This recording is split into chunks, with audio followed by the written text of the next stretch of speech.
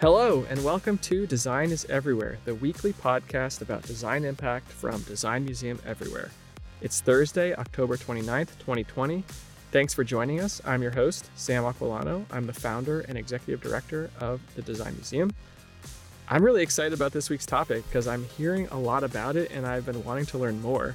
Today, we're talking about building buildings out of wood, which sounds pretty normal. But no, we're talking about building tall, high-rise buildings out of wood instead of things like steel and concrete, using a concept known as mass timber and construction products like cross-laminated timber. We have two experts on mass timber joining us today. Our guest co-host is Judith Shine. She's the director of design at the Tall Wood Design Institute, one of the nation's first interdisciplinary research collaboratives focused on the advancement of mass timber. And Judith and I will interview our special guest, Emily Dawson. She's a partner and architect at Kaiser Path. They're a real estate and architecture firm combined, and they are responsible for Carbon 12, the tallest cross-laminated timber building in the country. And of course, we'll have our weekly dose of good design to share at the end of the episode. Before we dive into the world of mass timber buildings, some news from Design Museum Everywhere. We have some exciting presenters lined up for our Workplace Innovation Summit coming up December 7th through 11th, all over live stream. So you can attend from anywhere in the world. I'm excited to share we'll have Primo Orpilla, principal at Studio O+A, joining us to talk about designing new space typologies for collaborative and hybrid workplace models. We'll have Nicole Schmidt. She's the CEO of Source, a revolutionary design material sourcing platform. And Leah Ben-Ami, Director of Learning at C-Space, will be in conversation with our very own Director of Learning and Interpretation, Diana Navarrete-Rakakis. They'll be talking about allyship in the workplace. Plus, you'll hear from designers from Perkins & Will, Gensler, and more. We'll keep announcing more speakers and workshops leading up to the summit. You should definitely get your tickets now during the early bird period and save some money. Visit designmuseumeverywhere.org for more information and get those tickets. All right, on to this week's topic. There's a revolution happening in real estate, architecture, and construction, and it's a revolution built out of wood. Mass timber is a term for a relatively new group of engineered wood products that rival the strength and durability of traditional steel and concrete construction for high-rise buildings. Our guest co-host can check me on these numbers, but there are roughly 400 large mass timber buildings in the US and many hundreds more on the way. There are huge environmental benefits to using wood instead of traditional construction methods. It's even weird to say that wood isn't a traditional construction method. I suspect there are some other unexpected benefits as well. To learn all about mass timber, we have an expert guest co-host with us. Judith Shine is the Director of Design at the Tall Wood Design Institute. She's been there since the Institute's founding. The Tall Wood Institute is a collaboration between Oregon State University and the University of Oregon. They're focused on research and advancement of mass timber and structural wood building solutions. Judith is also a professor of architecture in the School of Design at the University of Oregon. Judith, welcome to the show. Thank you, Sam. It's my pleasure to be here Thank you. and to talk about mass timber. Before we actually get into mass timber or cross-laminated timber buildings, I don't know what the right terminology is, and I'm sure you'll tell us, but can you share with our listeners sort of the typical high-rise construction methods so we can kind of compare and contrast? Sure. So typically, when you see tall buildings in construction, there are two pretty standard materials that are used in the United States. There's steel and there's concrete, and they're often used in combination. So typically, when you see a high rise, you'll see a series of steel columns and beams, which are called wide flange.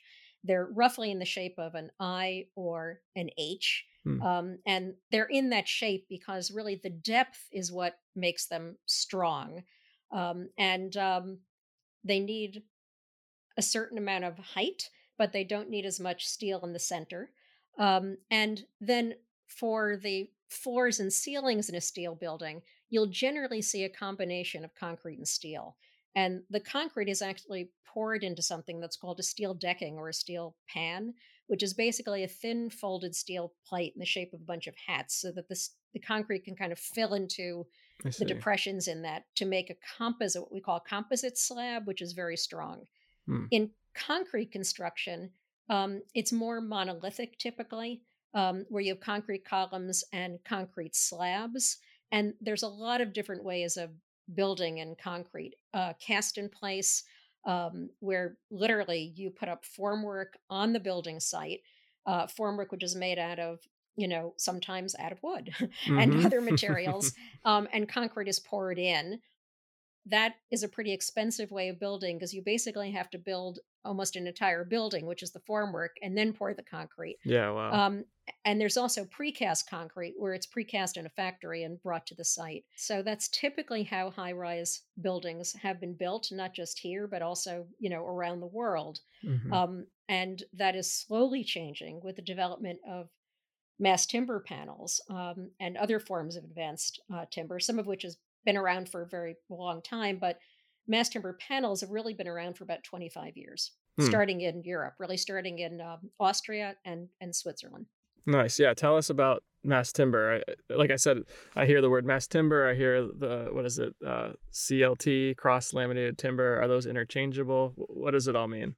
Well, cross laminated timber is a type of mass timber, I but see. there are many types of mass timber. So, in the old days, when we felt perfectly okay, apparently, about taking very big trees and cutting them up to use to make buildings, you had massive pieces of wood that you used for columns and beams. Hmm. But various forms of engineered timber have been around for a very long time. And really, engineered timber takes smaller pieces or layers of wood and glues them together to make big, strong pieces of timber, either in columns or beams or in panels. And Hmm. most people know about plywood, which has been Yeah. around for a very long time, where you basically take a log and put it on a spit and rotate it and shave off thin veneers until you have enough, and then you glue them together, right? Hmm. And you often cross laminate those so that the grain goes one way in some layers and the other way in other layers, and that makes it very strong in both directions. Gotcha. Another form of mass timber that's been around for a long time are glued laminated beams, where you take basically a bunch of 2x4s or 2x6 dimensional lumber, which everybody's pretty familiar with, and you glue those together to make stronger columns and beams. And just like in a steel wide flange, where it's kind of fat at the top and thin in the middle, with a glue lam, you often put the better species of woods I out at the see. edges and the Mm. lesser species in the middle where you need less strength. So it's a similar kind of idea. But there's also some work being done now looking at, especially in Europe, looking at layering thinner layers of hardwood in and more variations on types. Gotcha. And is that creating Um, a panel then? yes, those create very, very large panels that are up to about 10 feet wide and Wow. as much as 60 feet long, Wow. and come in. They start at about a little over 4 inches and can go up from there, typically up to about 10 plus inches. Yeah. So now I have a good sense of the products. How is constructing a building using mass timber different than, a traditional high rise? Well, there are a number of differences. Like precast concrete, the parts are made, the panels and columns and beams can be made off site. Mm. And unlike precast concrete, they can also be digitally manufactured and fabricated off site Yeah. Nice. quickly and easily. So, again, you can cut out doors and windows and make cuts for steel connections, and cut them into whatever shapes you want. And you can also do it very efficiently with digital modeling.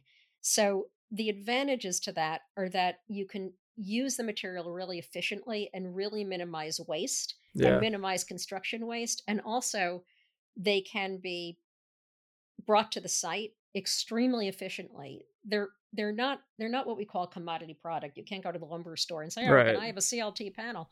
Right. Instead, they're made custom, and then they're Mm. loaded on the truck. Pretty much, they should be loaded on the truck in the order in which you need to take them off the truck when you put them in the Hmm. building. So they really minimize construction waste, noise, and the time of construction. I bet. And another big difference is that the wood panels are much lighter than the steel and Mm. concrete ones, which also minimizes both the weight and size of the concrete foundations. So, those use less material, take less time to pour. So, there are a number of advantages to them. And of course, there's the idea that they sequester carbon. Yeah. What a nice thing. Can you actually explain what that means for our listeners? Because feels like one of the biggest benefits. carbon, and probably most people know this, is stored in trees. And when you cut down trees and use them in buildings, the carbon is still stored within the tree. Hmm. And there is a certain amount of carbon that gets used up in logging and in the manufacture of timber, but vastly less than in the manufacture and construction process for steel or concrete. Vastly, vastly less. Hmm. And that's a big advantage. Hmm. Yeah. Talk to me about, are there limitations to this type of construction? Like I think, people in cities probably have seen buildings go up and you see like the concrete core getting up really high. Is there a height limitation? Like what what's like Well, the constraints there? there are building code limitations. Mm. The 2021 IBC, International Building Code, um, finally included, and we're very happy about this, three new categories for heavy timber buildings that actually allow timber buildings to go up to 18 stories in Mm. height. Now, how codes are adopted is a fairly complex thing. It's not even that they're adopted necessarily by each state. They really have to be adopted even locally. So by each Yeah, yeah. city. And, Right. for example, most cities take about 2 years to adopt it. New York City tends to take 3 years or more. So that those vary. But both Oregon and Washington State proactively adopted those codes um, uh, back in a couple of years ago, as soon as they came out in the IBC. And California either just did or is about to, because they approved it, but I'm not quite sure what stage that's in. It still means that engineers have to go through a certain amount of performance calculations to show that what they're doing works, but they can go that tall by code. They theoretically can go taller. There's a number of theoretical projects that have made them go taller, but in general, you can you can do an all wood building even in a seismic zone theoretically at Wow. 18 stories or more, Hmm. because there's new lateral force resisting systems. In other words, systems that resist earthquakes. How about the one thing I read about a lot? It's also just like the first thing that comes to mind is fire. And how Fire. does fire? Oh my God, wood burns. Yeah. By the way, everything burns. Yeah. So how does that play into the thinking? What sort of research is being done around that? Well, as you can imagine, that's probably the most frequently asked question. Yeah. So, if you think about wood as a big log, right? So, say you're starting a campfire or a fire at your fireplace. In general, you start that fire, well, sometimes with a newspaper, but often with kindling, with small sticks, and those burn. Hmm. And that's what we think about when we think about fire burning a wood building. In general, in this country, smaller buildings are built out of light wood frame construction, two by fours, two by sixes, and those do burn pretty easily. But when you have a big log in the fire, it chars up to a certain point Mm. and then stops burning. It's why you have to keep throwing more stuff on it. And that's what happens with big old growth timbers, but also with mass timber. So we've done, as you can imagine, the Institute has done a bunch of tests, and there are a bunch of tests going around. In Canada, the National Research Center there has done a number of tests. And what you do is build in what we call a char layer. So Mm. when you engineer the panels or the beams and columns, you build in an extra layer that can char and still allow for the safe holding up of the building. Interesting.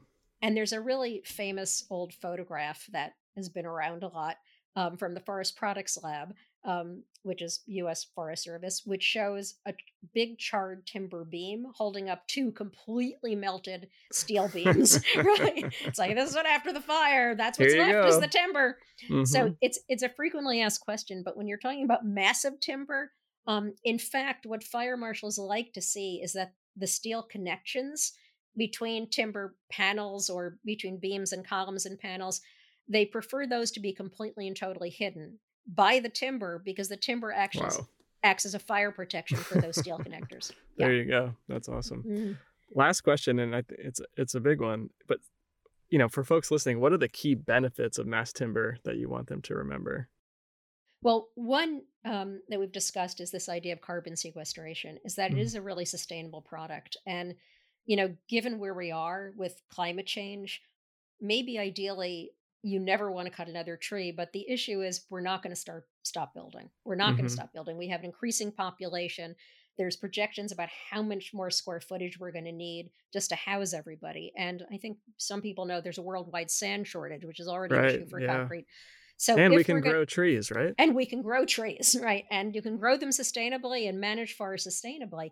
In fact, in order to deal with forest management sustainably, they're looking at all sorts of forest restoration processes now, including, culling smaller logs out of the forest for forest health. And one of the research projects that we have faculty working on is one looking at ponderosa pine coming out of Eastern Oregon forest and looking at the structural properties of that and cross-laminated timber.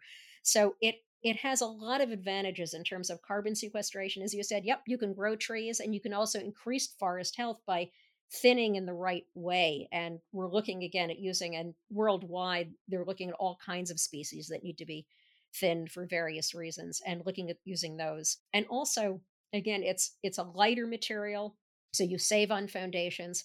By digitally manufacturing it and designing it, you can actually be incredibly efficient about Plan using it ahead. and yeah, and minimizing waste. And the thing about that is it actually requires an amazing amount of integration at the beginning between the architect, the engineers, the construction firm, and the manufacturer and the fabricators.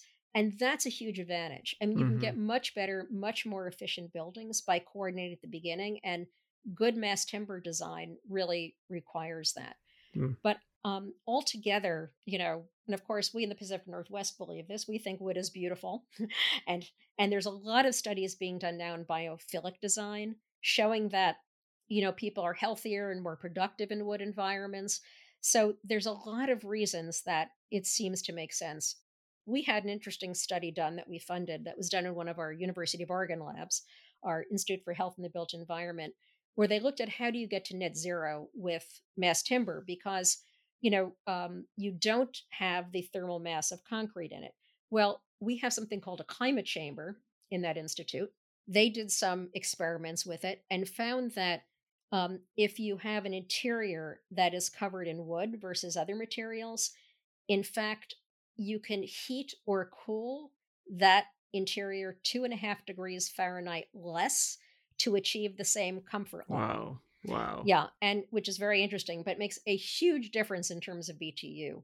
The idea that you can make something that people feel happy and healthy in, that sequesters carbon, that is made from a renewable resource, can minimize construction waste and construction time because it goes up so incredibly quickly, which has a lot of other advantages, and construction noise and mess and dust, right? All of those are some of the many benefits Yeah. to using mass timber. And That's from so an great. architect's point of view, looks great. Yeah, Right. and we'll hear more of that from Emily, I'm sure. Thank you Hmm. so much for this primer on mass timber and for sharing all your expertise today. Oh, thank you. Yeah, listeners, you can learn more about mass timber design and construction from the Tallwood Design Institute. They produce events and meetups and other educational programs on this topic. Check it all out at tallwoodinstitute.org. And Judith, stay with us, and we'll bring Emily Dawson from Kaiser Path to continue our conversation. Join us December 7th through 11th for our 5th annual Workplace Innovation Summit, an immersive 5-day virtual event experience focused on the future of how and where we work. At the Workplace Innovation Summit, you'll learn directly from the experts and become an expert yourself by engaging in meaningful conversations to develop your during and post-COVID workplace strategy. Topics include augmenting existing spaces, wellness and workplace culture, equity in the workplace, collaborative technology, and more. You'll experience keynote presentations, interactive workshops, and virtual networking opportunities. Visit designmuseumeverywhere.org to learn more. Let's connect, reflect, reform, and shape what happens next in the workplace at the 2020 Workplace Innovation Summit. Attend virtually from anywhere in the world December 7th through 11th. Get your tickets today at designmuseumeverywhere.org. We're back, and we're joined by our special guest. Emily Dawson is an architect and partner at Kaiser Path, a real estate and architecture firm in Portland, Oregon, and a leader in mass timber design and development. Emily is a born and raised Alaskan who was drawn to architecture by her desire to improve the way communities impact the natural environment.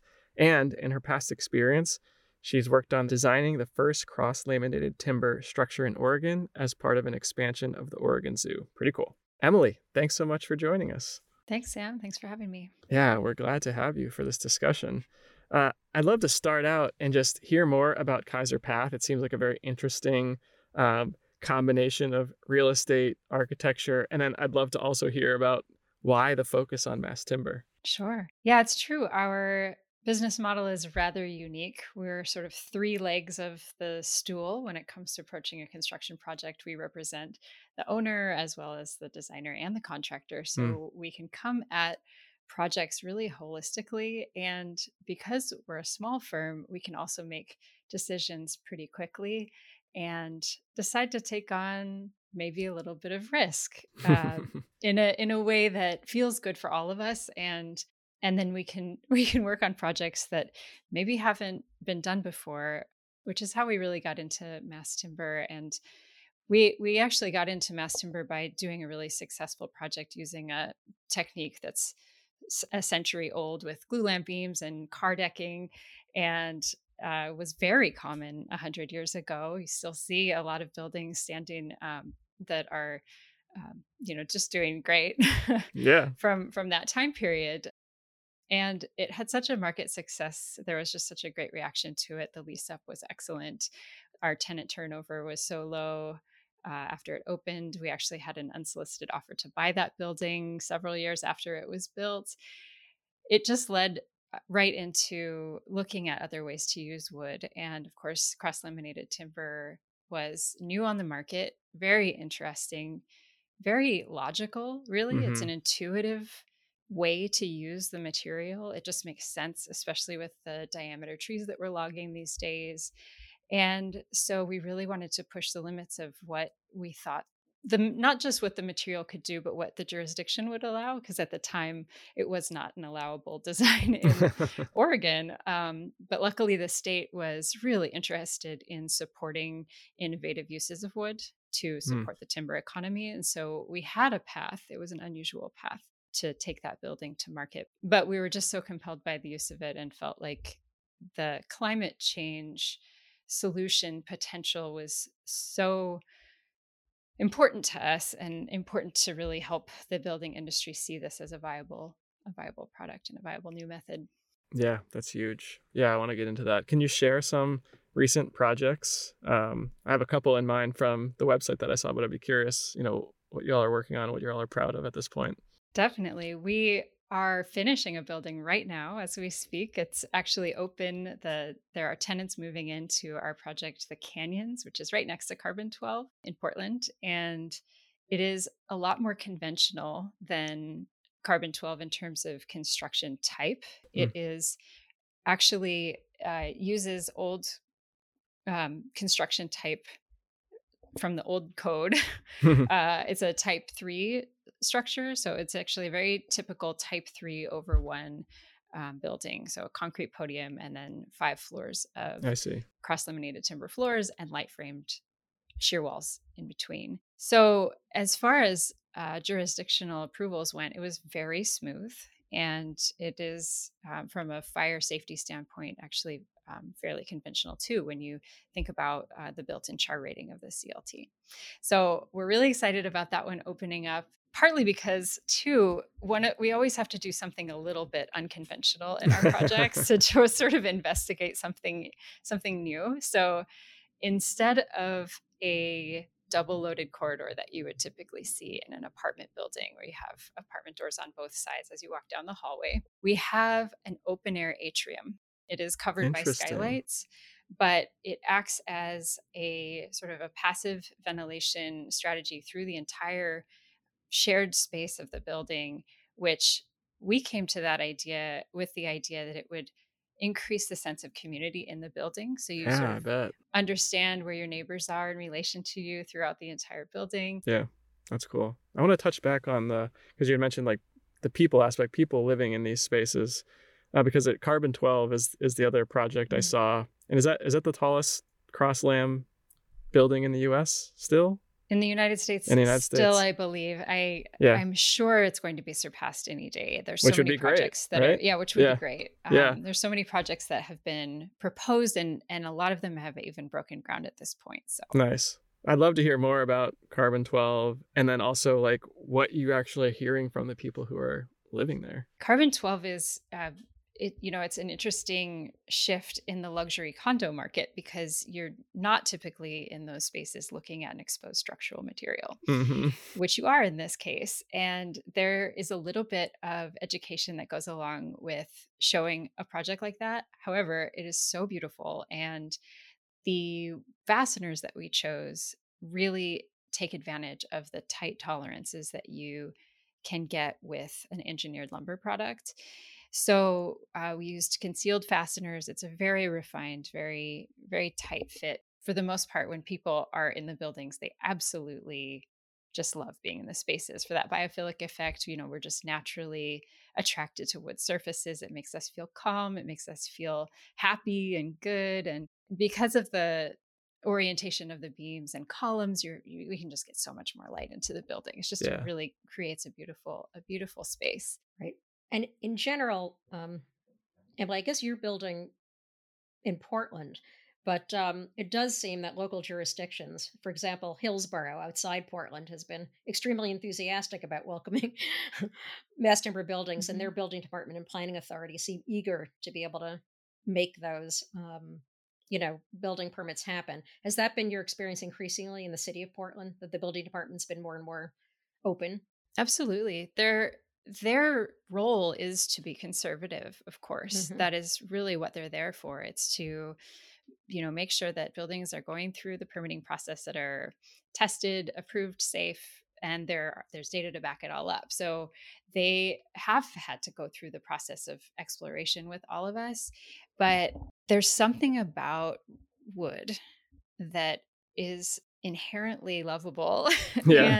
and exciting, and we just can't kind of help but love it. So I think people I've seen the city of Portland folks get more and more excited about it the more they learn about it. And I think Mm. I think Tallwood's done such a great job too of connecting all of the stakeholders in a project in an educational forum that is supportive to everybody's concerns and needs. And it's really helped that communication a lot. Yeah. Thank you, Emily. Right, because we think so. Because we are the our institute is actually supported by the state legislature, and Oh, wow. it's as much about environmental stewardship as it is about economic development. Perhaps more about economic development. Exactly as Emily said, that by creating these new mass timber plants in rural communities, it begins to bring back timber jobs which have been lost, and Yeah. timber jobs, which are actually high paying because they're high tech. And we're working on doing training for those high tech jobs as well. But I mean, timber is so much part of the historic, economic engine of the state, that trying to find ways to revive that industry sustainably. So you use small diameter logs, and, that's been a huge priority in the state. Yeah, yeah, but I'm curious. Actually, this could be for both of you. Maybe start with Judith. But what's going to drive adoption of this nationwide, worldwide, or I guess already Europe? You mentioned this is already happening. So let's keep to the United States. What's going to drive it from your perspective?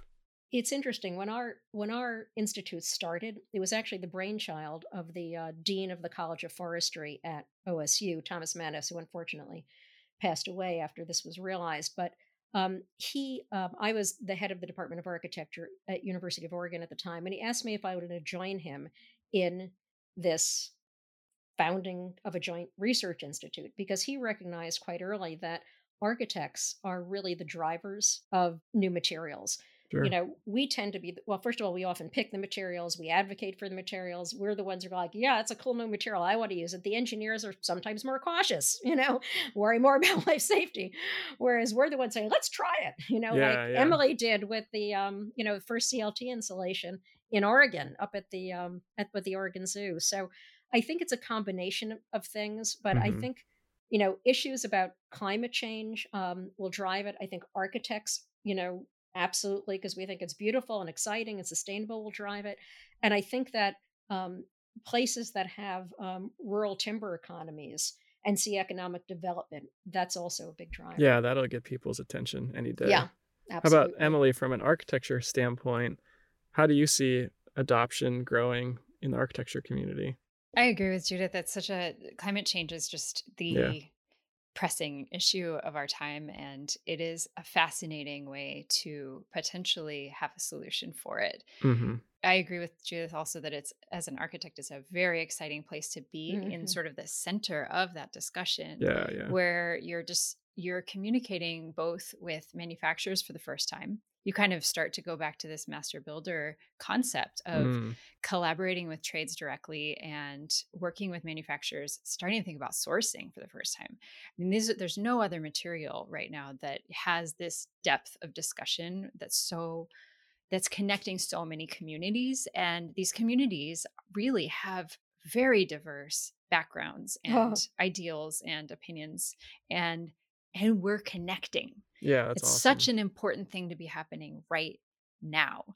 And we're doing it together. We're making really big, complicated projects happen together because it's really satisfying. It's Hmm. beautiful. It's fun. It's good for everybody. There's just a really incredible conversation happening right now around timber. And so I see that spreading because it feels generative, it feels inclusive, it feels really positive.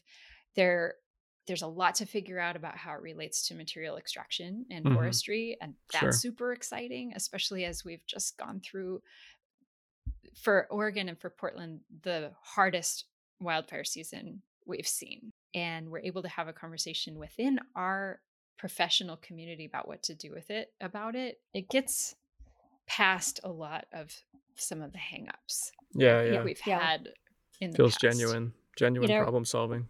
yeah, I mean, Yeah. it's an issue that has had huge bipartisan support. There you go. And And this time, if you can find that, you got a winner. yeah, and we may see more firms like Emily's, like Kaiser Path, where you can integrate, architecture, development, construction. You already have three of the pieces all working really closely together. And I think that we're likely to see more of that. One of our faculty members at OSU, Lech Muzinski, did a series of charts showing all these different ways of vertically integrating. So, for example, Nordic in Quebec in Canada, they own timber forests, they own sawmills, they make CLT, they do the engineering for the timber and the installation. But Wow. and Yeah. then there's other firms like Emily's which do a different piece, but they also coordinate various pieces. So there's a lot of what that's what we call it, vertical integration, Yeah. where there's a lot of Mhm. firms that do a lot of pieces of it rather Hmm. than people who just do one thing. But there's also firms that just do one thing that then, Yeah. you Fill the know, gaps and fill the gaps and yeah. also work in these more integrated groups. But I Mhm. think that it's moving towards more vertical integration.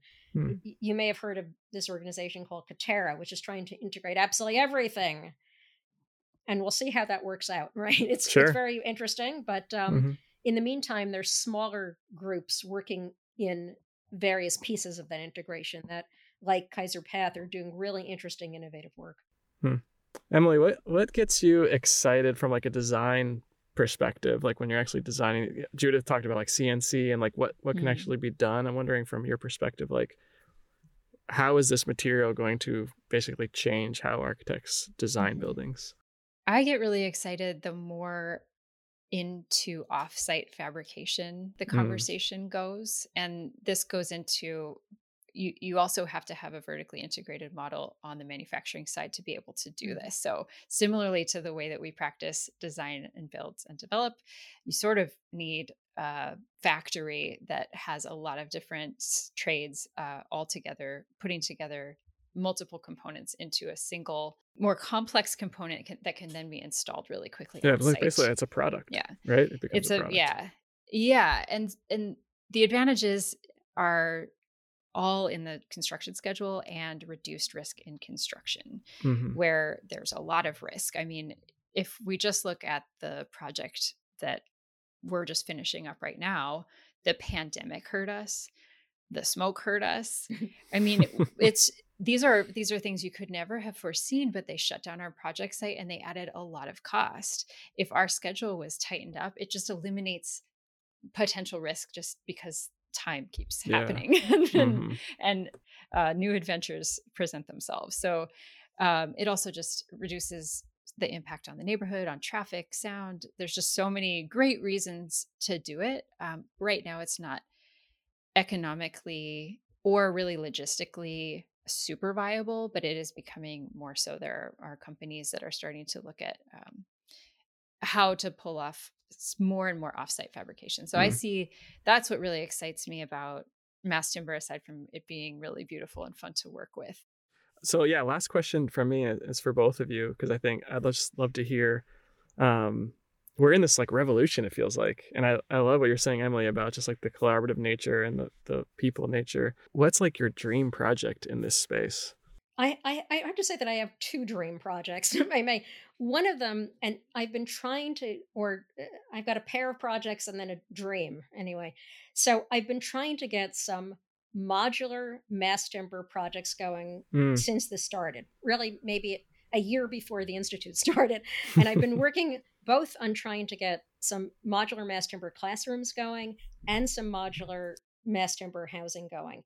It's a very long story. There's no time to talk about here, but there's enormous interest in the state on achieving what we've called the trifecta, that if you can manage to make affordable housing out of mass timber, so you provide affordable housing which is desperately needed, and at the same time create great high paying jobs getting Hmm. value added out of sustainably managed forests in rural communities. You've just hit it all: Everybody economic wins. development, environmental, affordable housing. So I've been working on those. We haven't quite gotten a pilot project yet. We've been close a couple of times. The last one, COVID unfortunately stopped, but I'm very optimistic. And then that's a dream. And on the other hand, I'm also very excited about the possibility of doing real research in using digital fabrication in the stuff Mm-hmm. that is maybe not as tightly tied to current industry, but where we can really start looking at advanced manufacturing processes and products to optimize structural uses of timber in a way that people have not imagined before. Because aside from the applied research, which is fantastic, the idea of moving it, that's how CLT got invented, Sure. so that is another thing I'm incredibly excited about. Yeah, that sounds like a natural next step. I love that. Emily, how about you? A dream project? Dream project. I actually have to say something quite similar to Judas, is that we really feel very excited about the idea that our next project, after doing Class A office space, luxury condo building, and then market rate apartments, is really now to move into the affordable market, That's great. affordable housing space. It just feels it is critical. It doesn't just feel critical. It just is critical to get affordable housing out there. And if mass timber can do it exactly like Judith was saying, it just hits all the marks. Yeah, it seems And aligned. we have the U.S. Forest Service asked us to enter into a collaborative agreement with them over the next 12 months to study possibilities along this route, not only from a design standpoint, so how do you approach it on the design side, but also with them starting to think about how sourcing might change and Gotcha. looking at federal forests Mm. through the lens of affordable housing. Yeah, that's huge. Oh my gosh. I mean, y'all are solving all the world's ills with We're this, and trying. I'm not saying that sarcastic. It's very real. Yeah. It's really exciting. Thank you both. I learned a lot, and thank you, Emily, for joining us and sharing your experience. Thanks so much for having me. Yeah, listeners, be sure to check out Emily and the team at Kaiser Path's work, including their work on Carbon 12 and other mass timber building projects. Visit their website, kaiserpath.com.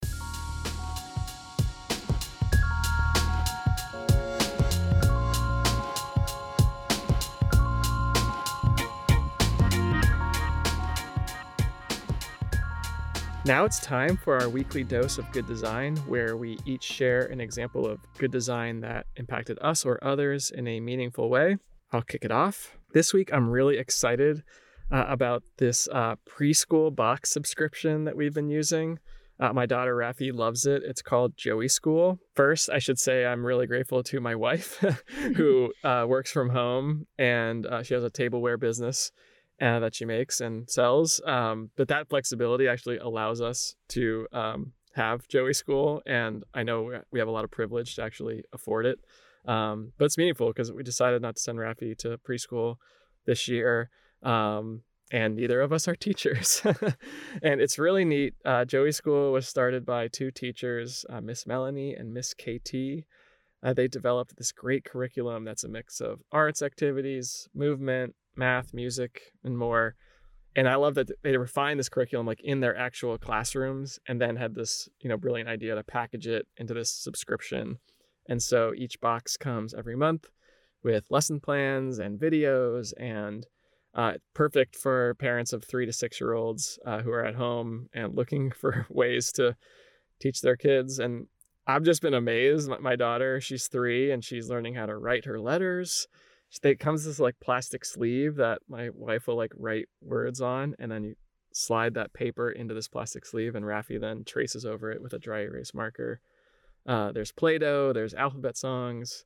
It's all really simple stuff with just a little creative twist, and that's the fun part. So we don't have a ton of time, even though Nicole's at home, and it just makes it so easy to do. So everybody wins.